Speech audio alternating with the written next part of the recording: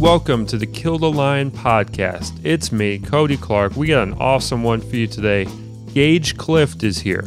You loved him in Living with Trevor, Not So Amazing, Seventh, all free movies on YouTube, feature-length films, wonderful actor. We're going to talk to him. We're going to have a good time. If you like the show, please support us. $2 per month. That's all it takes. KillTheLionFilms.com.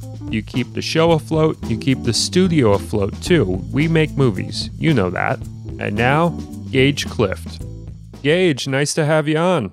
Thank you for having me on. I'm very, very excited. Cool. So I've been watching you in Not So Amazing, Living with Trevor, Seventh. You're kind of like, it seems like you're the go-to, like if we need like a lead or we need friend of a lead or something in a movie in Yakima, Washington, we need Gage. What's it feel like to be in so much stuff coming out of your hometown? Yeah, I think I've just gotten lucky a lot of times especially like Living with Trevor. That wasn't, I don't know how much of the story you know, but that wasn't really, I wasn't supposed to play the lead character in that for a while. And then it just kind of, I got lucky and I ended up being the lead in that movie. And I don't know, I guess after that is just kind of, I don't know, they just wanted to cast me and stuff. I don't know, but it's been fun. And I think we're all ready to make movies where I'm not the lead in it anymore. And so when it comes to your own stuff, I know you have filmmaking ambitions yourself. Are you going to, if you make a feature film, are you going to star in it? Would you want to cast somebody else? What's your plans going forward? I don't know if you're planning to make a feature, but it feels like everybody's making a feature out there.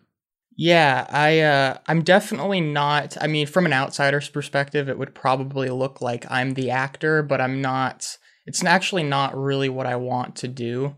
I enjoy acting. I definitely do. I don't think I have a whole lot of range. So I think going forward, I definitely want to just write and direct my own stuff. I do want to write and direct features. Absolutely. We can get into that more. I just have 2 shorts as of now. And as far as acting in my own stuff, everybody's different. I definitely haven't had the most wonderful experience acting in my own shorts because it's just I find it twice as difficult to balance the two jobs. I would much prefer acting in other people's stuff. Yeah, every time I make a movie and I'm not the star or in it in any way, it's just like a vacation for me. Yeah. It's so much easier. I do appreciate the aspect of like, if I'm in the movie too and I'm directing it, I can kind of like direct from within the scene just in how I do my performance. I can kind of like make sure the scene goes where I need it to go for the story or whatever. I can kind of like save takes almost by doing that. But in general, if I'm making a movie like Mute Date or Ramekin where like I'm not really in it, like, oh man, it just feels like I'm just like at the beach. It's so much easier. So you're really big into film, and what would you say are the kinds of films that you would want to make as a filmmaker? It's tough. I've been changing a lot lately as far as like where my sensibilities are going, and I think if you would have asked me this question like 3 or 4 years ago, I basically would have told you that I just wanted to be the next Quentin Tarantino because I was very obsessed with Tarantino when I was younger, and now I'm changing a lot. I think as far as feature films go, I think that I am very likely going to be making horror films once I decide to make features. And then as far as short films, I think I'm going to be more of like a comedy drama, but we'll see. But I definitely think horror movies is when I get into the feature realm. Yeah, shorts, I always feel like comedy is the way to go with shorts, especially when you're starting out. That's kind of how I started. I was doing like shorts on YouTube back in like 2009 or so. And it was just a really great way to kind of learn the camera and learn acting and stuff without it being like, a slog or boring because, you're making yourself laugh, you're making your friends laugh, and that gets you through like the school of it, of learning the craft and whatnot. It's a really good way to get used to the equipment and all that. But yeah, for longer stuff, you can really do a lot of different things. You say you want to do horror movies. What are your kind of horror influences? I would say My favorite horror film is John Carpenter's The Thing. Absolutely. I'm very much so into alien horror. I wouldn't necessarily say sci-fi horror, but I guess that would be accurate. A recent movie that I've realized is kind of an inspiration with one of my newer ideas was Annihilation. That is an inspiration. I would say just a lot of alien horror movies. I'm very much into. I like Signs also. Yeah, Signs is wonderful.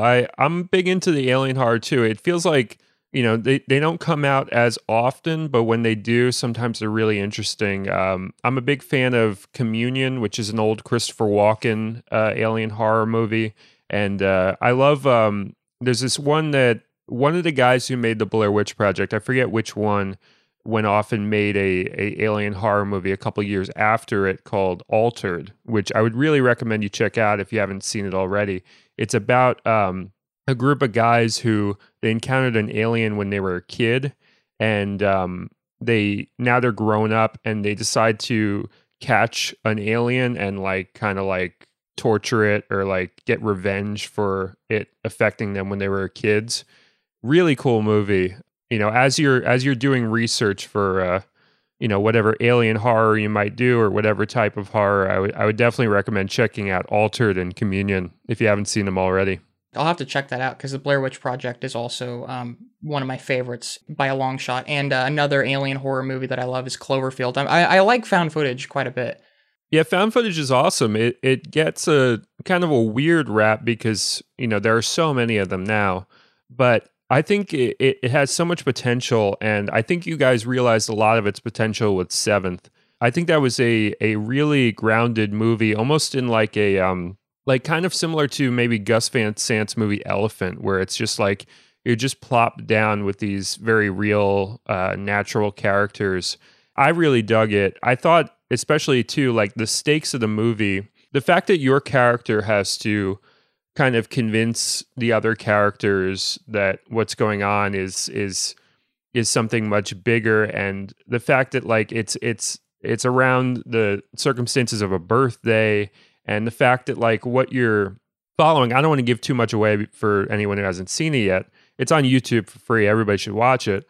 The fact that like what you're following could be like a scavenger hunt or could be something planned for you. You really nailed a lot of the drama there. And I think that's probably why, people like using you as an actor, is that whether it's Living with Trevor, whether it's Seventh, you really sell frustration really well. And that goes a long way with these stories. Oh, that's good. I appreciate that. I'm probably my number one biggest critic, so that's good to hear. Well, yeah, I mean, I think everybody is to a certain extent, and I think as you get older, how old are you right now? I just turned 22. When you get older, you're going to have different versions of yourself that you can tap into as an actor. And I think like, right now you can tap into the kind of movie where like a guy starts the movie by riding a bike to school. Like that kind of like awesome, 80s, 90s thing, which I feel like everybody wants to at some point in their life either make a movie or be in a movie where some kids on a bike on the way to high school. It's just this classic image that, I love in movies growing up. And that, I live in the city, so I've never really had the opportunity to make a movie quite like that, where it starts off in that way and we deal with the suburbs and whatnot. I'm still, not in that period of my career where I can do suburban movies, because I do have ideas for them. I just haven't been able to do them yet. But, as you get older, you're going to find different things that you can do and you can tap into, as your look changes, as your vibe changes and all that. And you just kind of, you listen to the muse of, who you are at the time and tap into it as best you can. And I feel like, with these three films, you can always look back on those and be like, man, that was me at that time making those movies and all that. And it's a really cool time capsule that you get by the fact that you guys started out so early as far as making features. It's really impressive. Yeah, I agree. Like as far as looking back and it kind of defining that era of your life, which has been really incredible to see, because I don't know. I mean, at least for me, making movies, those periods of my life are always like, especially with Living with Trevor and Not So, because they took a long time and were a chunk of our lives. Like you're really able to take it and look at it as like a portion of your life outside of everything else. So it's very interesting to see how you change, and living with Trevor especially, because living with Trevor was like me and Caleb growing up as people. We became adults making that movie. Basically, we started when we were 17, and by the time it was released, we were pretty close. I think Caleb might have been 20. I don't remember, but yeah, it's crazy when movies take so long, and seeing yourselves grow up. It's kind of an amazing thing. Yeah, I think something you're going to carry through your life as an actor, as a filmmaker, or whatever. Just talking to you now, you have a very good kind of like straight man vibe that like I think you tapped into really well with Living with Trevor, because obviously you're acting opposite someone who is the silliest character in the movie, and you get your comedic moments as well, but in general you just kind of have to be our rock as viewers, and you did that very well. And I think you do that really well in all your stuff, where like you just are this person that people are kind of bouncing off of, as far as your energy in these films. Do you ever like feel the desire to do more silly stuff, or do you like to be kind of the more relatable character in things? I've tried doing more comedic stuff, and I think I'm capable of it, but I think I am kind of just a neurotic guy, and I'm kind of a miserable guy, and I think that I tend to gravitate more towards roles like that. I think that was why I kind of worked for Chris in Living with Trevor, because I was definitely that miserable, depressed teenager who hated his life, and then and I think Not So Amazing was the first time that I was gonna play like a genuinely nice, easygoing guy, and I still kind of managed to make that character a little bit of an asshole here and there, because it's just hard not to lean back into your own personal qualities, because that's where I think the acting is the strongest, when you're kind of taking from your own emotions and stuff. So, but yeah, I would very much like to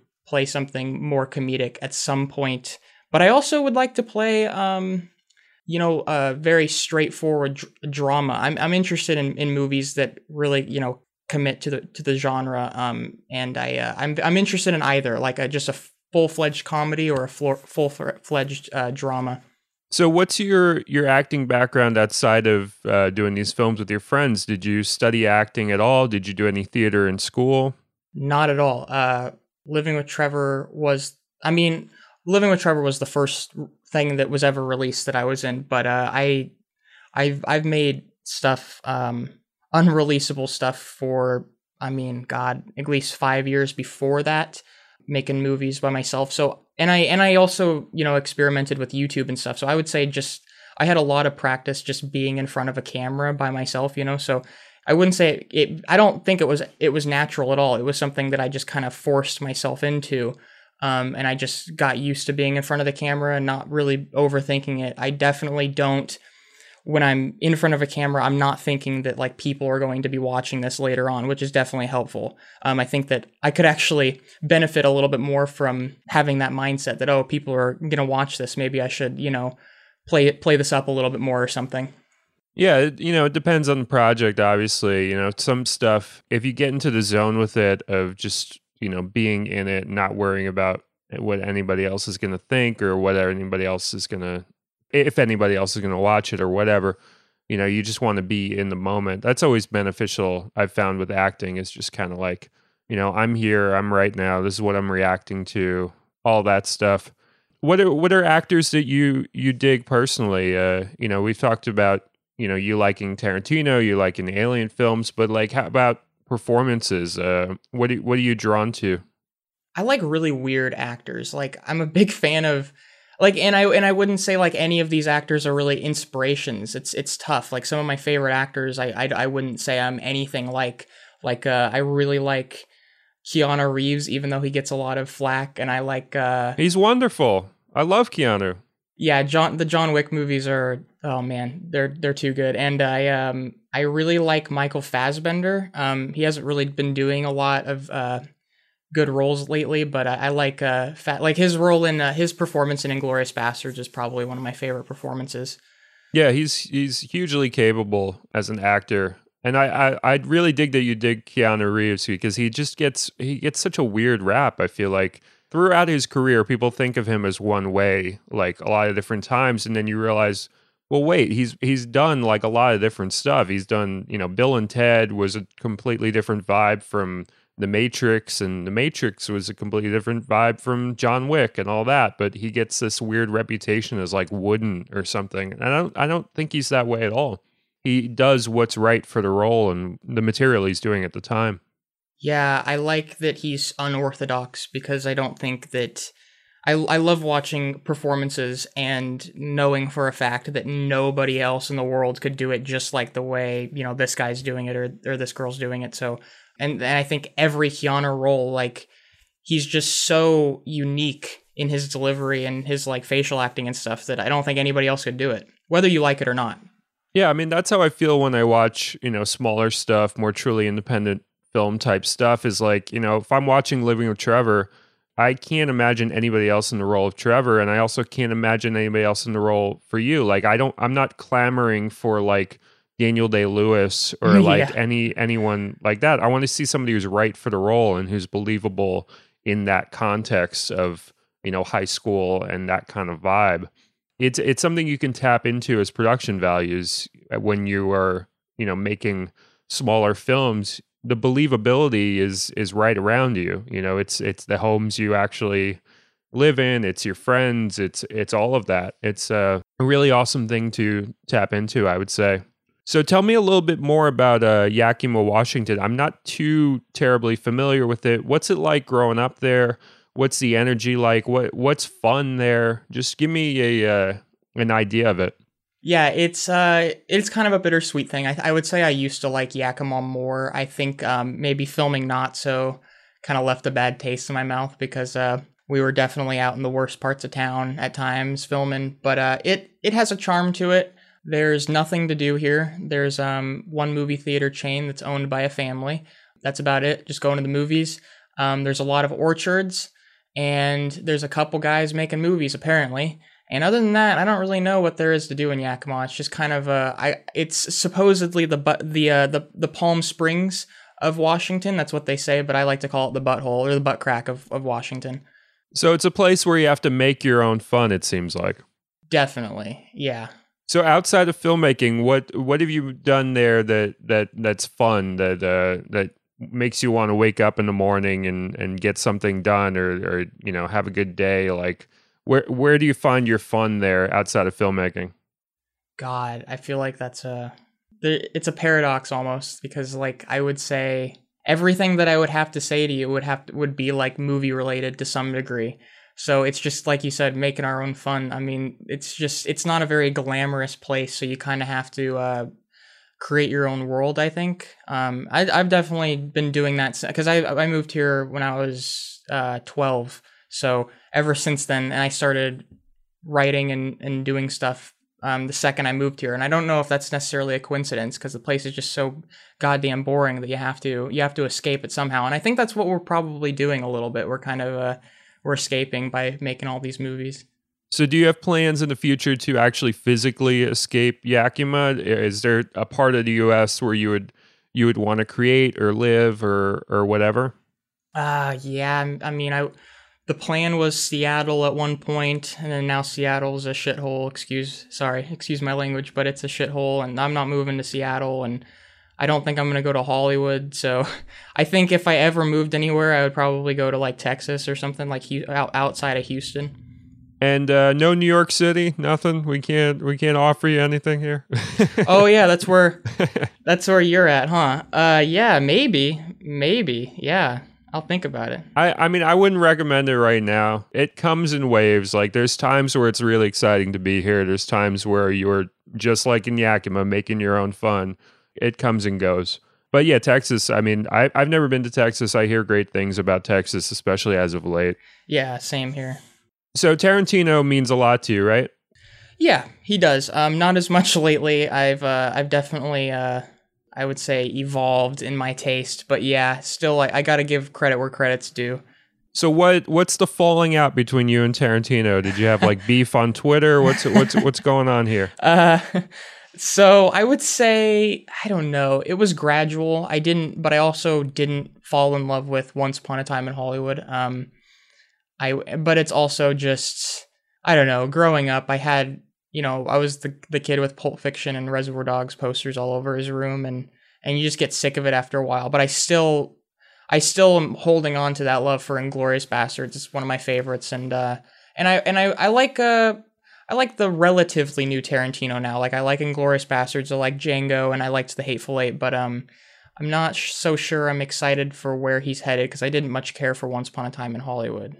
I'm a big Jackie Brown guy. That's my favorite of his films. It just taps into just this really wonderful energy about like a time in people's lives, like 40s, 50s, 60s, as far as age and just like, getting older. And I really felt like that was a really mature film of his. I like Pulp Fiction too. I like most of his movies, I would say. There's only a couple that I'm like, or whatever. But I feel like the maturity he showed in Jackie Brown, that really meant a lot to me.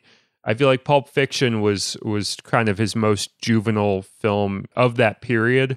And then like it was amazing that like right after that he's doing this movie about like, older folk getting older. And I feel like that was when I realized, oh, okay, this guy's like a ton of range. And he's one to watch. I like what you said. You said mature Tarantino. It's my favorite kind of Tarantino, and I think I definitely see that argument for Jackie Brown. I wish I liked Jackie Brown more. Maybe I think it's one of those ones that might resonate as I get older. But I like Inglourious Bastards because of how mature it is, and then it's also why I sometimes dislike, or at least don't not love some of his other ones. Like I would say Once Upon a Time, because he gets a little bit I wouldn't say immature. I would say it's a little too Tarantino for me. He doesn't restrain himself enough. Yeah, I think for me, what worked about Jackie Brown was the restraint of it not being his own material. He definitely did his own stuff with the book that he was adapting, but I think that might have been something that reined him in. And I feel like over the course of his career, he kind of needs something to rein him in just a little bit here and there. I feel like he works better with that, because I feel like unbridled Tarantino can just be a little bit, where you roll your eyes a little bit at it at points. Yeah, I definitely agree with that. So tell me about acting opposite Trevor in Living with Trevor, because I mean, this is a character that's off the walls. This is almost like a cartoon character. It's almost like you're in like Roger Rabbit or something. To be opposite that for that long, I know you shot for a very long time. I know he switches it on and off. When the cameras are off, he's not Trevor. When the cameras are on, he's Trevor. But to act against basically a cartoon character, what was that like? Oh yeah, I would say it was a lot of fun, and it was I think what was most interesting, I think on Caleb's episode, he mentioned, people who knew Adam, when they saw the performance, they were shocked by it. They didn't know he could do it. But what I saw, it was always people who saw the performance before they saw the person, which is, a lot of the people who watched the movie. But like a lot of our friends who didn't know Adam yet, they saw the movie and met Adam in person, and it was like hilarious because, like Caleb was saying, he's nothing like that. He's funny in both versions are funny. He's not just funny as Trevor, I think, and that's what I love about Adam, because he's displaying completely two different senses of humor. When he's Trevor, it's the Trevor humor, which is pretty hard to explain, to be honest. And then he goes back and he's Adam when the cameras are off, and he's very dry and kind of mellow, and there was never a boring moment.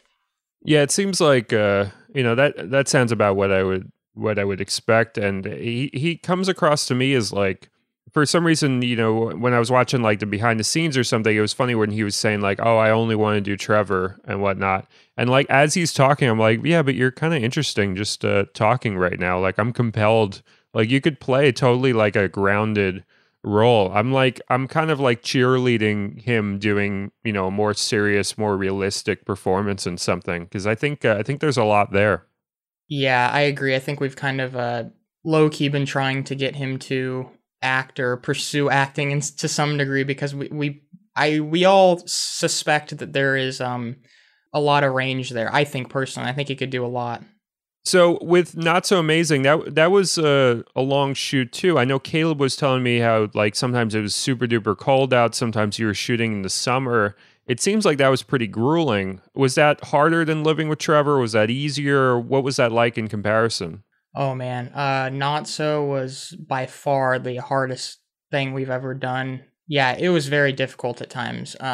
Pretty damaging here and there, to be honest. It was really tough. There were some really bad days, and I learned the hard way that movies can sometimes not be super fun to make. And it sounds depressing. I don't want to take away from the movie itself because the movie is a blast. But it was one of the hardest experiences I think I've taken part in. Yeah, and it took a couple years. I don't know if that includes the writing. I think the writing almost took a year. But yeah, the elements. I would say the cold was worse for me because I'm always freezing. So like the final fight, for instance, was probably the coldest I've ever been. My body just shut down that night. Caleb, I think, probably dealt with the heat worse than anybody. But yeah, it was tough, especially in the Yakima weather, because it's essentially a desert. So we've got really hot summers, really cold winters. So it was tough. It was really tough. It's funny because it's almost like you're describing working on like a huge Hollywood comic book movie. I wonder if that's almost like the curse of, making a superhero movie, whether it's at a low budget or high budget, is that you end up really busting your ass and working really hard, and there are hard days and all that. I hope that people listening, like, when they watch these movies, these smaller movies, I hope they realize like, just because you're making something for like $200 or $500 or whatever you're making it for, it doesn't mean you're working any less hard than a huge movie. You are dealing with hard days, you are freezing, you are hot, you are doing whatever it takes to get the movie done. There really isn't a lazy movie. I've found I've made a bunch myself, and I feel like every movie, it has its difficult parts, it has its frustrations for sure, and it's a lot of hard work making anything.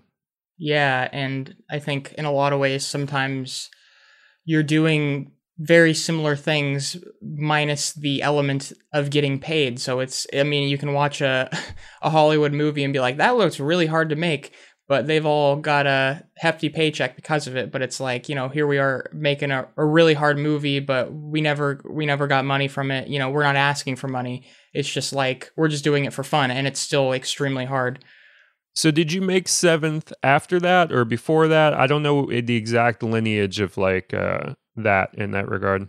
Yeah, so Not So. We made and released 3 separate movies during the production of Not So, which is baffling looking back on it. Me and Caleb wrote Not So, and then we shot for a few months, and then I wrote and directed a short called Waffles and released that. And then we started shooting Not So again when summer rolled around and shot for another 3 or 4 months. And then that's when we filmed the entirety of Seventh and a short film my buddy Kyle made called The Apology. So at one point we were making 3 movies at one time, which was insane. And those were some long nights. And then yeah, we released Seventh and The Apology, and then finally finished up Not So. And I think it still took about a year after Seventh to finish it up. So it was a constant 2-year period of just nonstop making stuff. And it was pretty crazy. Was Seventh the easiest feature to work on? Maybe I would say, I don't know. Easy's tough. I think that Living with Trevor was the most fond experience, and it flowed pretty well, even though we had to reshoot almost the entire movie at one point. And I would still say Living with Trevor had this flow to it. Seventh was a short shoot, and I wouldn't say it was hard, but it was difficult at times. I think especially because we were also making Not So. I think that if you took Not So out of the equation, Seventh would have been a fairly smooth shoot without any issues. So what have you learned as far as like, you want to make your own longer films, feature length films? What does a Gage film shoot look like, as compared to stuff you've done already? Because I think a lot of the stuff when you're starting out, you're learning, what to do, what not to do, what your vibe is going to be. What would your set look like? Do you want to push yourself? Do you want it to be a bit more laid back? How do you think your energy will translate to a feature length film and the production of that? I think I'm definitely a writer, so I guess I like to have a lot of things figured out beforehand. I'm definitely a planner. I like my films to be extremely chaotic, but in reality it's controlled chaos. I would compare it to like I don't know if you've ever watched like Louis C.K. stand up, but his stand up is very interesting to me because I can relate to, like, he likes everything to seem as though it's happening on the spot, when in reality it's heavily written and heavily planned. And I think that's probably what my films are going to be like. That's definitely how Waffles is. And I think as far as my sets go, I would just hope, because of the planning, that we are able to relax on set, because of the heavy planning beforehand. I want the sets to go as smoothly. I would like the filming to be the fastest element of the process and spend most of my time writing and editing. Well, you're a man after my own heart. That's exactly my approach. Oh, cool. With my stuff. I made a film called Bed, which I wrote and envisioned as a film, and then I couldn't make it with the people that I wanted to make it with, and then I wrote it as a novel, and then I took that novel and I turned that back into a script. It was this really long process where, I eventually ended up acting in the film opposite an actress that I found for the film, and we did tons of rehearsals. It was as though we were doing a stage play. It's a very simple film about a boyfriend and a girlfriend spending an entire day in bed together. It's just one location. And we basically rehearsed that script for a very long time, many months. And then the actual shooting, I had always wanted to shoot it in one day. So that's basically what we did. In 10 hours, we shot an entire feature film. And we were able to do that because we knew the script backwards, forwards, upside down, left, right. We just knew this material. And it was basically like a filmed play. I just knew the shots we needed. We got the shots. We did these very long scenes, sometimes like 6 or 7 minutes, with like just an unbroken shot of just us talking. And, the common question I get asked when people watch that movie is like, oh my God, how much was improvised? Like, because it just kind of has this very natural flow. But in truth, it was a very heavily written, very heavily rehearsed film. We shot it in 10 hours because we did our homework. We put the time in, and it was hard to shoot an entire feature film in 10 hours, but it was one of the easiest films I've ever shot. So if you put the time in, sometimes you can do an entire feature film in 10 hours. I'm proof of that. Yeah, that's amazing. I want to watch that one. Yeah, that's pretty much to a T exactly what I want out of making movies, because I want the filming to almost feel as though I want it to be like a play, like you kind of said. Like I definitely my plan is to film in a multiple camera setup, probably like 2, because I want to just be able. I'm not a fan from the experience I've had of shot reverse shot style filming. I feel like an actor is only as good as the person across from them. It's it's like a reflection. So I think that it's been tough. I think that when there's only a camera on one person, the other actor is only giving their 50%. So the actor on camera is only giving 75%, because I don't think they can fully do their work if the other person isn't fully doing their work. So I want to do like a 2 camera setup and just let them go like it's a play and just sit back and enjoy it. That seems like my ideal filming experience.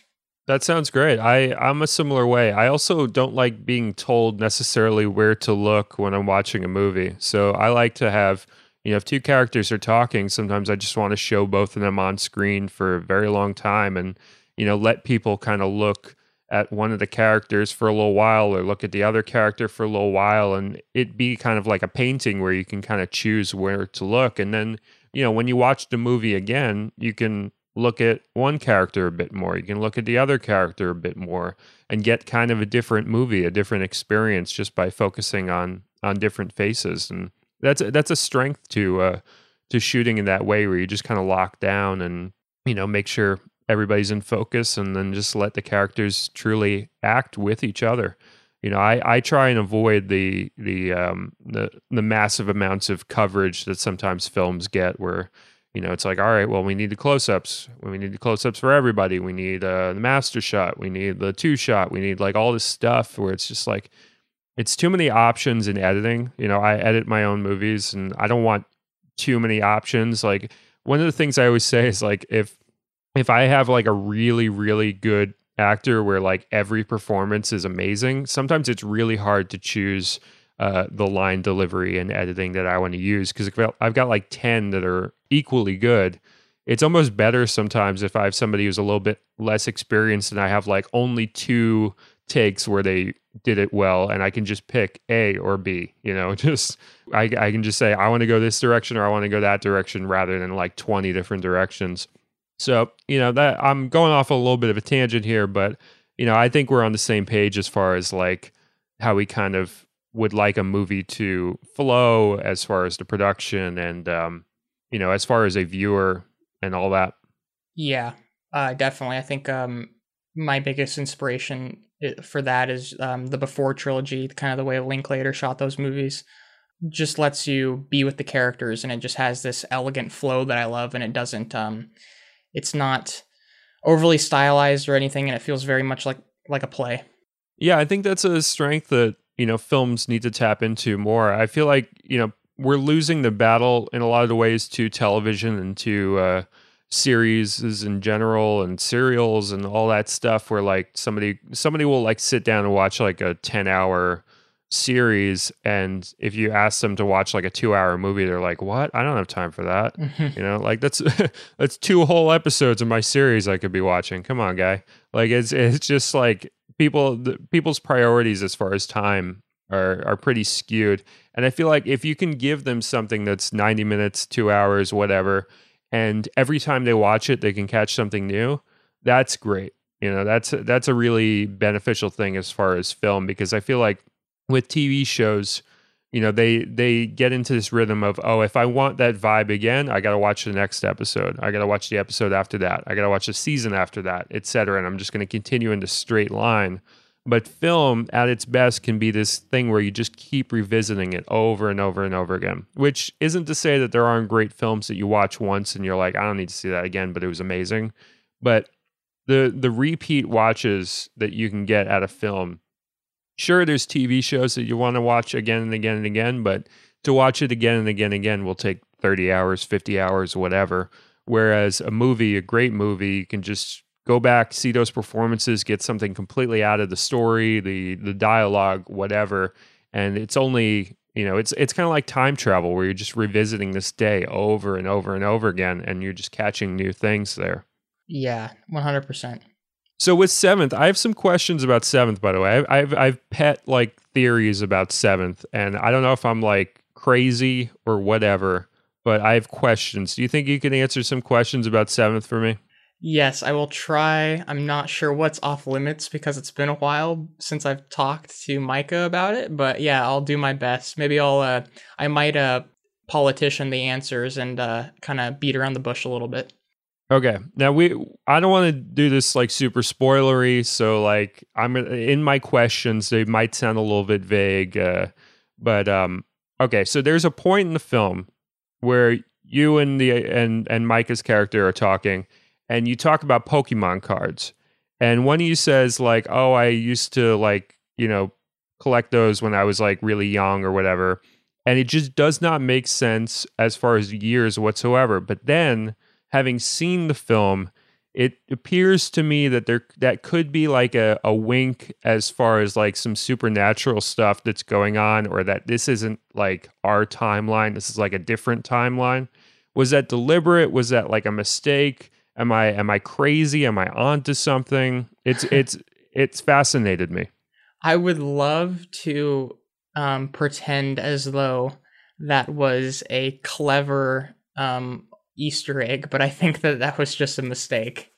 Can we please just pretend it's like Yes. it's a deliberate Easter egg, because it really works for the film. You know, that's the great thing about, like, when you put together a movie, you can put it together in such a way where unintentional stuff works perfectly. And I think Yes. that's the case with this film. Yeah, I definitely think having that mindset watching the movie is a good mindset to watch it in. It's just like some things might be mistakes, some things might be clues, you know, it just kind of varies case by case, but yeah. Yeah, I think that's what you want out of a movie of that type. Absolutely. Like it kind of has to be that Donnie Darko type thing where like everybody has their own theory. Once you venture into that territory, you know, you really want people to have their own fan theories and to get their own things out of it, for sure.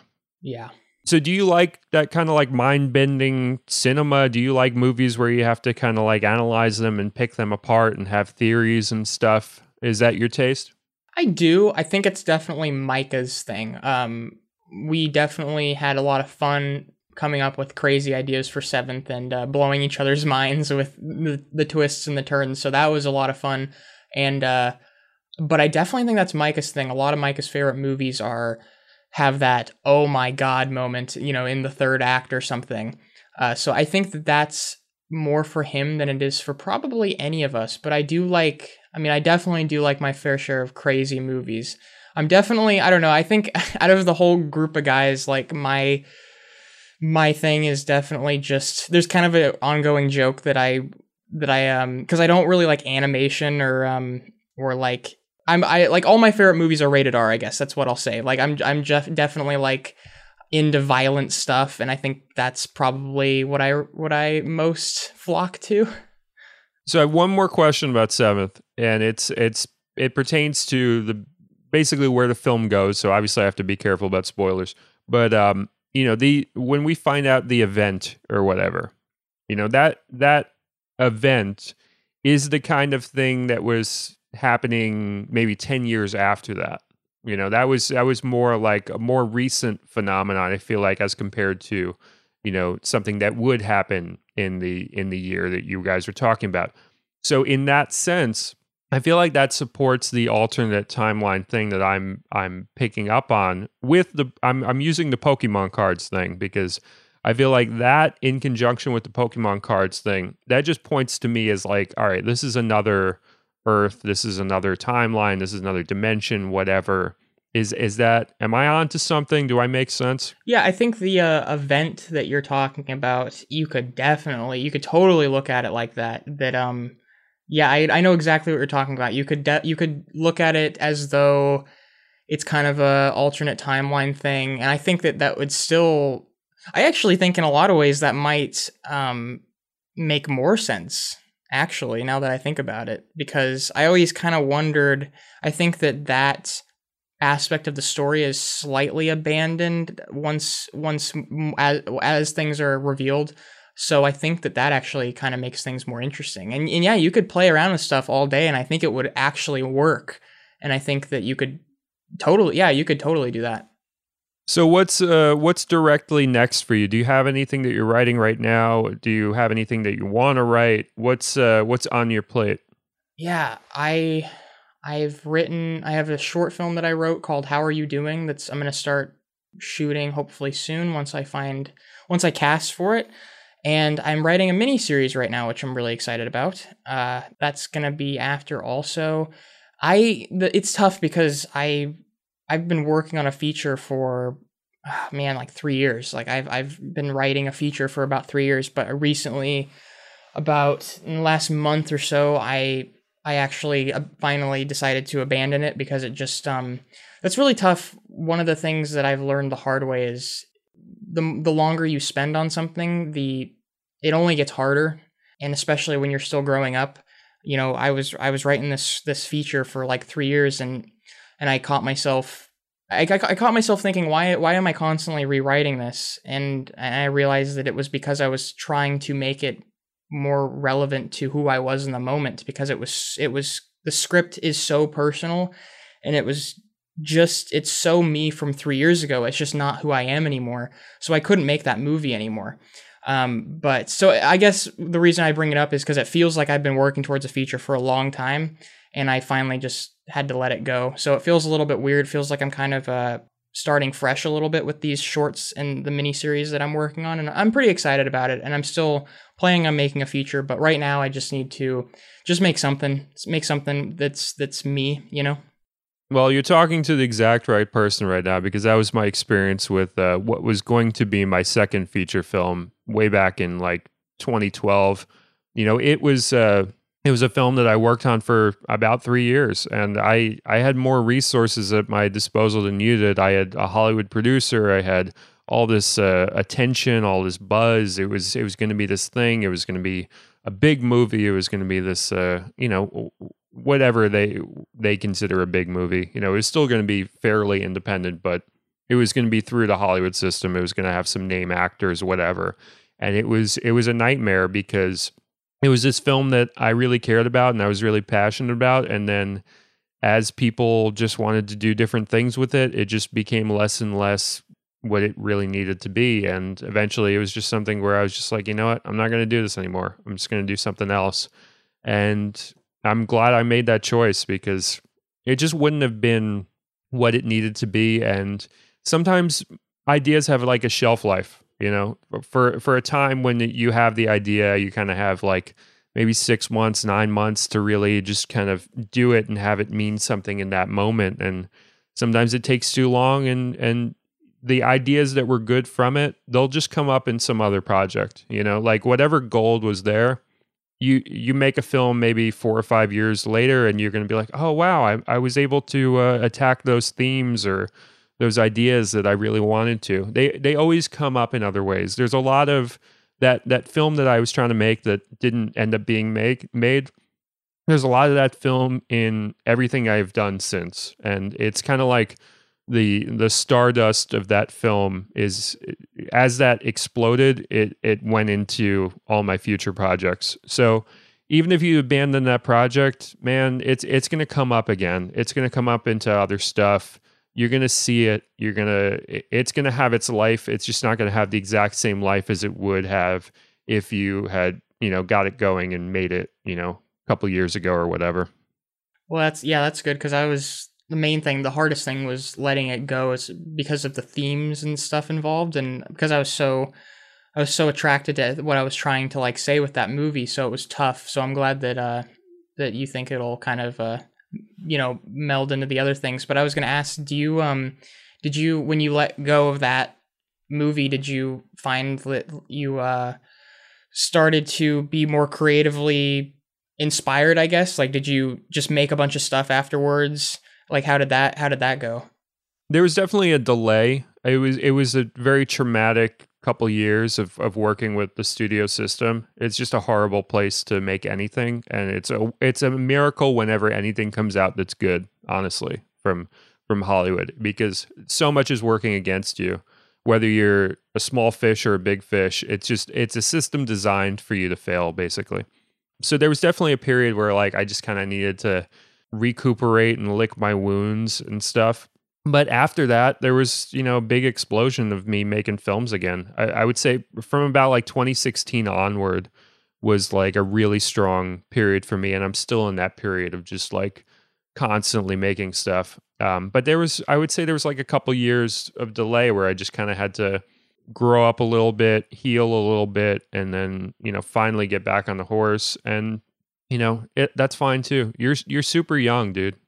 Yeah. You got a lot of life of making movies ahead of you. You've done more already than I did by the time I was your age, and it might feel like oh man, years have gone by and you haven't done anything or whatever. It's not true, man.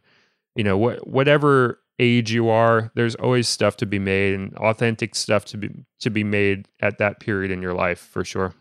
Yeah, it's I'm definitely, me and my friend Kyle were talking recently about how we're at this period where it feels like oh, if we don't make this one, and if it doesn't work out or something, this is it. And we were both just like talking about how toxic that way of thinking is, because it just shows us that we just need to start making more stuff, because we're putting too much putting too much pressure on ourselves for singular projects. It's just, we just need to make stuff and not put our heart, not necessarily don't put your heart and soul into something, but don't put all your eggs in one basket either. Cause I don't like thinking that. I don't like thinking, okay, well, if this movie doesn't work out, if I don't finish the script and if I don't make it, then I'm never going to do this. Cause it's way more complicated than that. And maybe the script just isn't right. It's really tough. I feel like a lot of I hate giving up and letting go on things, but it definitely seems like in my life, when I have let things go, good things come out of it, and I hope that's what's going to happen here. I definitely think that the projects that I've been writing lately, since, in the last month, has been a palate cleanser, because I've just been working on the same thing for 2 years. It's been just, and something so close to home too. I don't know. I'm sure you've written things that are extremely personal, and I don't know if you find this, but I definitely think that the more personal it is, the more close it's harder to write. So spending 2 years on a project like that was a lot. Yeah, it's almost impossible, the task of really capturing yourself and your surroundings. I don't know if you've seen Synecdoche, New York. Have you seen that movie? Yeah, I've seen it. Yeah, it's the thing that he goes through, where it becomes this impossible task to really capture yourself and your life in any real way. You kind of always, I found with my projects, I need something between me and myself. So with Ramekin, it's a movie about a porcelain like dish, like a little porcelain Yeah. cup that like, possesses this girl that like is living in her grandma's house or whatever. So there's a lot of me in that movie. There's a lot of my thoughts on narcissism and creation, making stuff and artistic, whatever. There's just a lot of that. A lot of my thoughts get through there. But on its surface, it's this very goosebumpsy tale about, a girl and a weird cup that she finds. And that was my way to access parts of myself and things that I thought and things I wanted to get across that were very personal, without that device, without that thing between me and myself. I wouldn't have been able to make something as personal, I don't think. Not at that period of time, at least. And if I really look at all my films that I've made, there's always something there that's like the catch or the whatever that's between me and myself, and then I'm always able to, dig up and mine really personal stuff. And it kind of hides in plain sight, because somebody watches, a movie like Ramekin or Mute Date and they get one thing out of it. But I personally, I can look at those films and see like what I'm really getting out into the world that I don't think I would have been able to if I'd done something strictly autobiographical or hit too close at home or whatever. So you mean like you kind of almost hide the personal stuff and what you want to say underneath something a little bit more digestible, kind of? Yeah, it's not a deliberate thing necessarily. It's just that like if you get your mind out of the headspace, if you get into the headspace of like, all right, I got to make this movie about this silly porcelain cup and this girl and it possesses her. That's my goal, right? And then I sit down to write, and guess what comes out? Me. Yes. It's all the stuff that like I really care about comes out of it, and somebody else writing that exact same story, something else is going to come out of them. I'm the only person that can write a porcelain cup movie that feels like me. Anybody else is going to have their own thing. So I've found that the most personal stuff comes from me not trying to make it personal, me trying to do something else completely, and then just letting the personal stuff naturally arise from the material. Well, that's really cool, because that's something I try to aim for also. That's actually funny enough, the point, that's kind of the thesis of Waffles in a sense. When I wrote that movie, it was kind of like almost like an anti-short film in some ways. It was kind of the whole purpose was to have no purpose, kind of, because I dislike when a movie is exactly, the movie is what it's trying to say. There's no identity to it besides, I guess like ideology or like meaning. Like meaning comes first, like you were saying like you start with an idea, and then yourself, your personality kind of comes later as you're writing it, which is inevitable, which is exactly what happened with Waffles. Like I started writing something about uh, a guy making pancakes for his roommate and the other guy wanted waffles, and they're arguing, and in doing so it became this whole thing, and I realized, oh, I don't really have anything to say here. And then I kind of went with that. Like, that was what I had to say, was that it's okay not to have something to say. Just make your movie and tell your story. It doesn't really matter. Yeah, people get bogged down in meaning, I feel like, because they kind of almost have to justify their weird hobby of wanting to make films or wanting to write stuff or whatever. So things feel like they need to be extremely important. I think anything can be important if you make it important in a very natural way. I think it's very hard. It's almost too much pressure for the writer or for the audience or whatever to be like, this is an important film, you know? Mm-hmm. It's just like, how are you going to really sit down and make something that's going to be that grueling, and it feels like everything rests upon it? Yeah, you know? there is... Sorry to interrupt you. Go ahead. Yeah, no, please go. I was going to say there's just nothing... there's nothing that feels as good as figuring out like what you're wanting to say as you're writing it, kind of thing. Because it's like, if your goal, you know, for page 1 is, I want to say this thing, it's kind of boring. But if you just start writing something, you know, and at a certain point you're like, oh, okay, this is... I guess I'm kind of saying this. This is interesting. It's kind of it's a fun technique to kind of figure yourself out. Yeah, I want to, if I'm really into an idea for a movie that I want to write, I want to find out what I really feel about it by writing it. You know, I don't want to know what I feel about a subject beforehand. Mute Date, you know, if I had known what I wanted to say with that movie, it wouldn't have been that movie, and I don't think it would have been any good. Like, that movie was a discovery of like me opening up themes and me discovering like, all right, well, how do I really feel about this? All right, well, if I feel that way, how do I really feel about the way that I feel about that? And then et cetera. And it's a journey, just like it is for the characters of any film. It's got to be a journey for the writer as well. You know, if it's like kind of like the thing people talk about when you're writing like a biography, or you're writing, you know, a historical book about a period of time. You write it because you want to find out more about it, and the easiest way to find out more about it is to write a book about it. So if you're really interested in bridges, then you learn everything there is to know about bridges. You don't write the book about bridges when you already know everything about bridges. You have to learn new things along the way, whether it's something that's very fact-based, like a book about bridges, or it's a relationship movie. You know, if you start a relationship movie going like, all right, girlfriends are like this, boyfriends are like this, you know, this is what it's like, folks, here you go, then everybody watching is just gonna be like, ugh, like, man, like, you didn't learn anything. You're just like kind of like telling me everything you feel about this thing, and man, like, you got to go on the journey with the audience, I feel, as a writer. Yeah, definitely. And I really loved in Mute Date, I like the alpha beta thing at the end, that it kind of felt like you were, I mean, I'm sure you were setting it up to some extent, but it also kind of felt like you kind of, along with the audience, were discovering that element of the movie. And I really liked that at the end, the whole like little arc that the guy character has.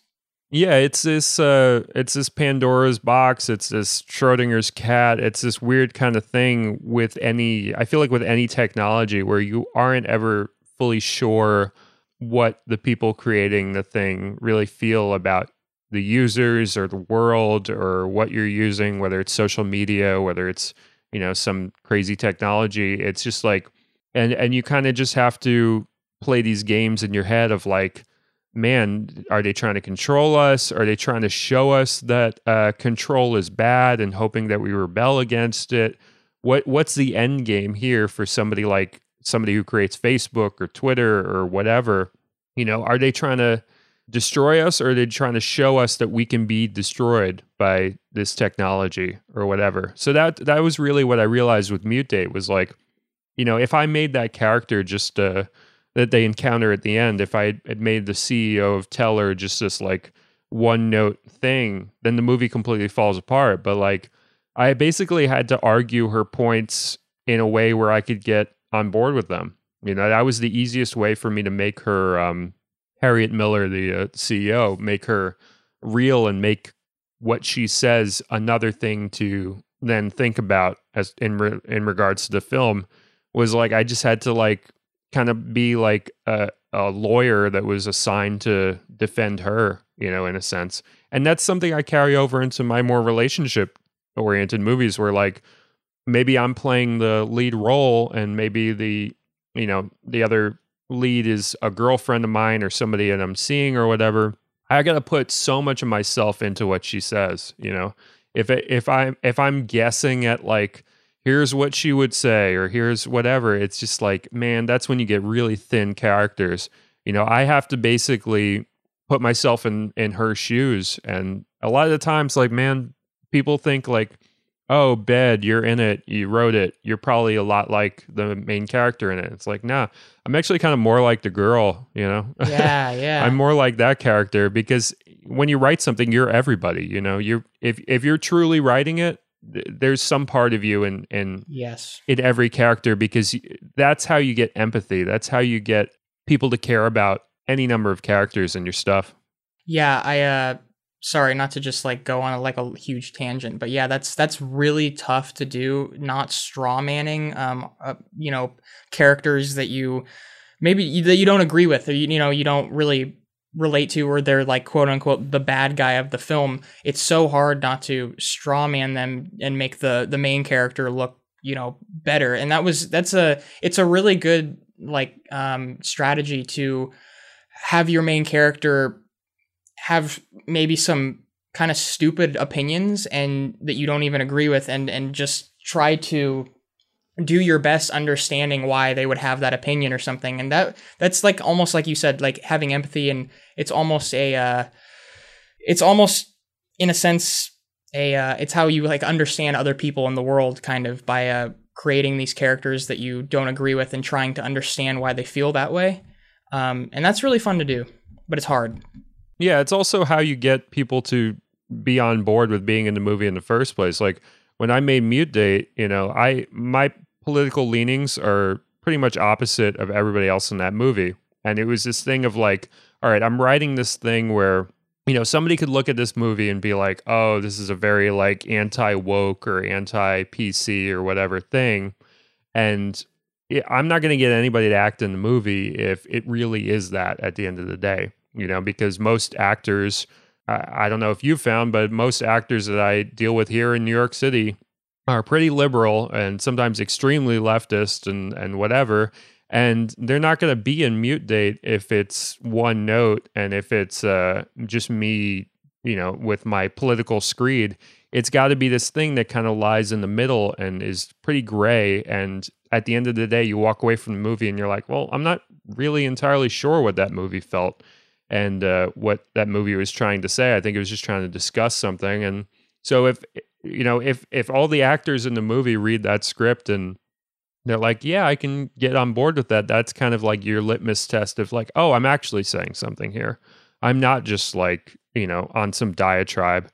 There are themes worth exploring here, and they're explored in a fair way. And I think that's the goal with anything you're trying to make. You kind of have to you know, your enemies or your detractors, you can't give them all the rope to like hang you with by just being one-sided or one note. You kind of have to live in the middle. That's where the art is. That's where it's like, I always feel like art is about questions. It's not about answers. You know, politics is often very much about, here's the answer, we're going to do this, whatever. And I hate that. I like pretending they have the answer kind of thing. Yeah, I like art. And I think that's why propaganda can be so dangerous, is because it's like, it's the thing of art being about questions and the thing about politics being about answers, and it's giving you both in one thing. So it's like, here's the question and here's the answer. Here you go. And I hate that. And I don't ever want to be that kind of filmmaker or that kind of artist. I never want to deal in propaganda. I only want to deal in the realm of questions. That's where I firmly am. I'm never going to be a politician and tell you I have the answers, and I don't want to tell you I have the answers as an artist either. Yeah, I totally agree with everything you just said. And yeah, it's funny because I watched your culture war video, and I just want to say that was also really, really well done. Thank you. I definitely want to do more of those. I'm kind of like spacing them out because I really want to make sure like each one I have some idea that I want to say. But yeah, if you're listening and you haven't checked that out, please check it out. It's kind of like a deep cut on my channel because I've been mostly promoting the podcast and putting up my older feature films on there. But, I do want to do like little video essays here and there. All right, so we close out the show here. I don't know if you've heard before, but we do stupid questions. And are you ready for some stupid questions? Yes, I am. All right. Now, are you familiar with a video game handheld called the N-Gage? Oh man, I feel like I have heard of that. I don't know a lot about video games. It's spelled just like your name. Wow. It's Gage. Okay. And it's the N-Gage, and it came out, Nokia put it out. This was around like, I don't know, maybe 2003 or so. And it was this like phone / handheld, like kind of like a Game Boy or whatever. I feel like it had like Tomb Raider and Tony Hawk's Pro Skater on there. Oh, okay. Well, I just feel like if there was like a thing called Cody, I would be obsessed with it. So well, you should definitely go down the tangent of like exploring what the N-Gage was. I'll have to. I'm looking at it right now on Wikipedia. This is interesting. I'm hoping somebody gets you one for like Christmas, or finds one on eBay or whatever. I just feel like you need to own it, even if it I don't know if it still works. I don't know if it's one of those technologies where like, if you don't have the cell phone provider, like the whole thing like just dies. But I just feel like you need the N-Gage in your life. Yeah, I do. Yeah, somebody needs to buy that for me and mail it to me. I'm saying. All right, next stupid question. So your last name is Clift, right? Yes. Any Any relation to Montgomery Clift? Yes. Oh, really? Oh my God. Yes, he is. He is my great uncle. Dude, I totally expected a completely different answer. I have to say. Yes, I mean, I'll tell you this though. I want to do like an ancestry.com to prove it. But I mean, that's what I've been told since I was a kid by all my family. But yeah, so I've watched some of his films. I need to watch all of them. But yeah, it's very exciting to have the last name, to be honest. You actually kind of look like him a little bit. Well, he looks like my dad and my grandpa when they were really young. So that's one of the things that I'm just like, okay, they look almost identical. My dad's like 20 and my grandpa's in his 20s. They look very similar. And my great grandpa is actually a professional baseball player as well. So cool. What did he play for? He played for the Browns in baseball. And yeah, Harlan Clift is his name, and he was a third baseman, and he was at one of the I don't know anything about baseball. What's one of the big games where all the Pro Bowl of baseball or whatever. He was at one of those, and he's got like a picture with Babe Ruth. Wow. Yeah, pretty cool. Well, that was a pretty exciting answer. I thought you were just like, no, or who's that? Or no, whatever. Trust me. But, I brag as much as I can. Right on. Yeah. Well, wow, we had a little bit of a discovery there. That's pretty cool. Yeah, it is cool. All right. Well, Gage, it was awesome talking to you. I feel like we explored some really interesting themes as far as writing and whatnot. And I'm really excited to see what you do in the future, because you have a good head on your shoulders about, what film can be and what stories can be. And I just really want to see what you come out with. Yeah, thank you very much for having me on. I've always wanted to be on a podcast, so thank you very much. And yeah, I'm excited to watch more of your stuff too. I loved Mute Date, so. Awesome. See you soon. See ya. Thank you all for listening, and if you like the show, please support us. $2 per month. KillTheLionFilms.com. You support the show, you support the studio. See you soon.